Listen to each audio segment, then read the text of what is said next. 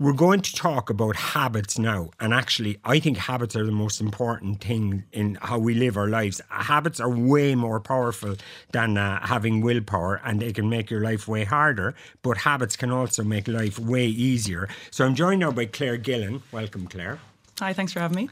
And Claire, you're an associate professor of psychology in Trinity, and you specialise in how people form habits. So before we get to how to fix ourselves, can you explain the science of what are habits and how do they work in our brains? Yeah, so in everyday terms, habits are the way the brain automates routine actions, things that we do with regularity, and that means in situations that are familiar. So there can be cues from the environment, the flash of a light bulb in an experimental study with rats, or your home, leaving for the office, sitting in your car, or even cues from inside your body. So what happens is you perform behaviours in those regular settings, the neurons fire together and wire together when that happens. So that means that in future, you're more likely to do the same behaviour again when you're presented with those cues in the future. So it's autopilot, essentially, exactly, in a way. Yeah. So it's saving us a lot of energy and thinking and all that kind of stuff, yeah? It's so fundamental that even the most simple forms of human existence, the simple forms of the brain, all have habit systems. They don't have all this stuff about higher order cognition and thinking, but very evolutionarily early prepared old part of the brain. It's so fundamental to us just surviving the onslaught of our world today to be able to automate these very basic actions. Yeah. And even that thing they say about you couldn't back the car out of the driveway with your conscious mind. You couldn't listen to this radio show now. How many people are driving their car at the same time as listening to this conversation, or tying their shoelaces or dressing their kids? All of these things are almost, I'd say 99% of everything we do. How I'm holding my hand right now as I talk to you, all of it is habit, is automatic ways of being that allow us to free up our brain to think about things that are a little more complicated and taxing. Okay, so then obviously the key to all this is bedding in good habits. How do we? What is the key to bedding in a new habit, say a good habit? Unfortunately, it's putting the time in, right? Yeah. So no, there are tricks, right? So it's about creating situations of regularity and routine. So like if you want to start drinking more water or putting more vegetables on, eating more vegetables, all of these things, your best way of forming a habit is to decide to do these things when you feel like it, but to do them at set moments in time or situations. Like every time you have a meal, you pour that glass of water. You do that for 6 weeks, 8 weeks. Then the beauty of it is your brain, one day when that glass of water isn't there, your brain notices its absence, and it actually gives you a feeling of a want to, I got to complete this cycle. That's just part of my being. It's part of my automaticity. Okay, so you're saying initially we have to force it artificially, make the effort at the start. We have to plan for success, really, and that's why, it's a cliche, but January is actually a really good time because we have more time on our hands now to lay in the plans and the foundations, and we also have a lot more motivation this month than we normally would. So we can use all of that to do things that's a little bit of a struggle, like putting on the running shoes and going out the door. And then in a few months when the motivation fades, the brain is still going, right? It's automated that action. So we don't need to feel like it. We just know we have to do it. Our brain tells us. Okay, so we can reprogram ourselves. And are you saying as well, with the glass of water thing, you're saying we should put a trigger in there or something, or an occasion? An occasion, a cue, something that has that you're going to meet again in the future, and that's going to trigger your brain to say, I want that glass of water. Is it hard? Yeah. To form a new habit, it's easier to form a new habit than to break an old one. I'll say that much. Is it? Yeah. Okay. The reason for that is that the brain, you may think, you're forgetting things all the time, but actually your brain really never forgets. So even when we change our behaviors over time, the brain carries on a memory of everything, including those old habits. So new learning has to kind of sit on top of that. So it's easier to start new routines than to learn to not do something that we've been doing for a while. Okay, so that brings us into, if we want to break a bad habit, they do say, don't they, the best thing to do is replace it with a good habit. Does that 100%, yeah. So it's much easier for the brain to learn to do something new in that situation. It's just, without being too technical, it's more salient for you to do a behavior. It's more relevant. It's more of a signal to your brain than to just sit there and try and resist the urge to do the habit. Yes, okay. But so give me an example of that. Well, maybe. An example, I think it happens naturally when people try and give up bad habits, let's say like smoking. What they don't realise is that they accidentally replace it, and they might replace replace it without having intention with something else that's bad, like eating chocolate anytime they have that urge, for example.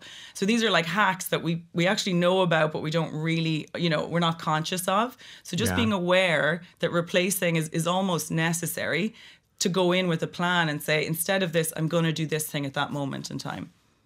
Okay. And how long does it take to break a bad habit? Or do you ever? Yeah. Is it always there lurking underneath, yeah? And technically, it is always there learning underneath, but it becomes so eclipsed by the strength of new habits that it may be very difficult for it to ever reemerge in certain situations. You would say peer groups help as well, surround yourself with the right kind of people? Well, another way to break habits, right? Habits are a link between a stimulus and a response, is to not come into contact with those stimuli again. So, it can be an easy hack when you're changing jobs or changing homes, right? That you're not around the old familiar cues. That can help you to form a new habit. But the problem is you're not really learning anything new about what to do in those old situations. So it can be a bit of a risk. When you go back in those situations, your habits, they're lurking and waiting to come out. Okay. One of your big things around habits is that we shouldn't be thinking. Because we do tend to think, we want to think about it. Like when we think about the progress we're making and we think, I've done it again, yes, and all that. But you're saying don't think about it, just do it. Yeah, don't think about like how the behaviour makes you feel in a moment. If your thirst is quenched or whatever it is, how many calories are on the treadmill meter. If you want to get to this state of automaticity, it is about focusing on doing the behaviour in this really consistent setting and situation or time. And that's going to carry you through June and July, when you're feeling maybe less motivated. So this is totally not rocket science. This is really simple. Just do something and keep doing it. Yes, but don't do it, willy-nilly. Don't do it whenever you feel like it. You got to do it regimented. In a response to it. You got to set up some cues and times and triggers that are going to be there every time you do it. Okay. Now, the texter here asking, can we apply any of this to children and trying to give them habits? Yes, so children are actually very good at learning habits. They haven't developed a lot of the higher order cognitive, capacities that we often use to overcome our habits or that can slow them down. So for better or worse, children are very good at learning habits. So regularity and routine and all of these things this can really help. This person is mentioning bedtime. Yeah. I mean, I as a parent myself, I think it does help with also my own sanity. So I would say, routine and having a regimen. You have managed to crack the bedtime thing? It's a habit. Oh yeah, my children are 100%. Well, they're absolutely angels.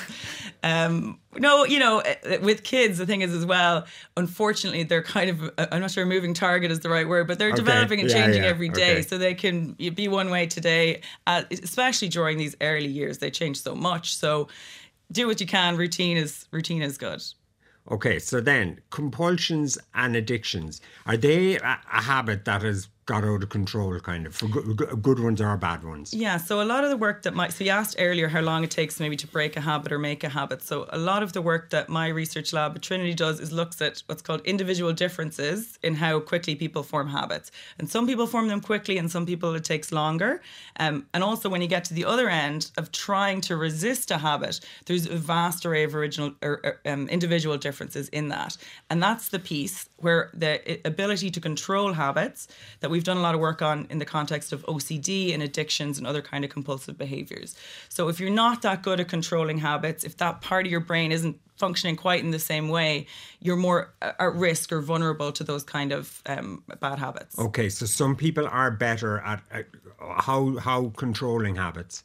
Yeah, controlling habits. So we do that. So there's different kinds of traits that we have. And so one is a trait where when we're doing behaviors that we always, that we tend to link actions to their consequences. So when we're drinking water, we're thinking about quenching thirst. Okay. So some people are more on that end of the spectrum and they think more about the consequences of their actions and they're able to chain together multiple actions towards a broader goal.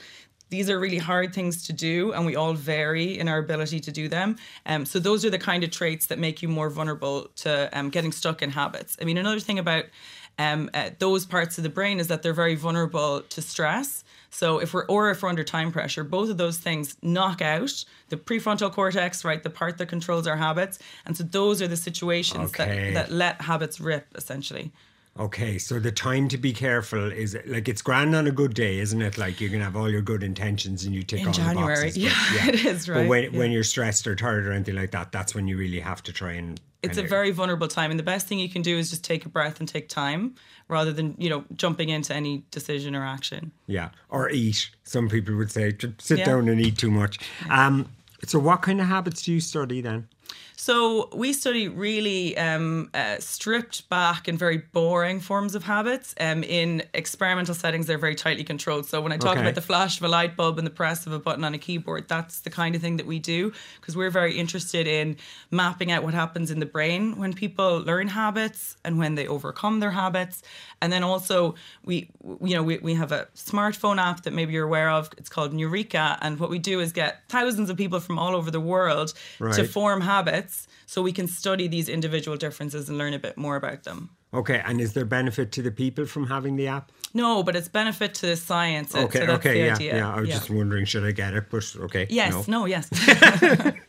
And so what kind of techniques do you use then? Tell me about the flashing lights and stuff that. Well, what we do, we make everything fun, very boring and experimental studies. So we're just stripping back, the concept of a cue to something that's very, very specific and targeted and that we can control, like the flash of a light bulb, for example. So all we do to form habits is we really have people repeat.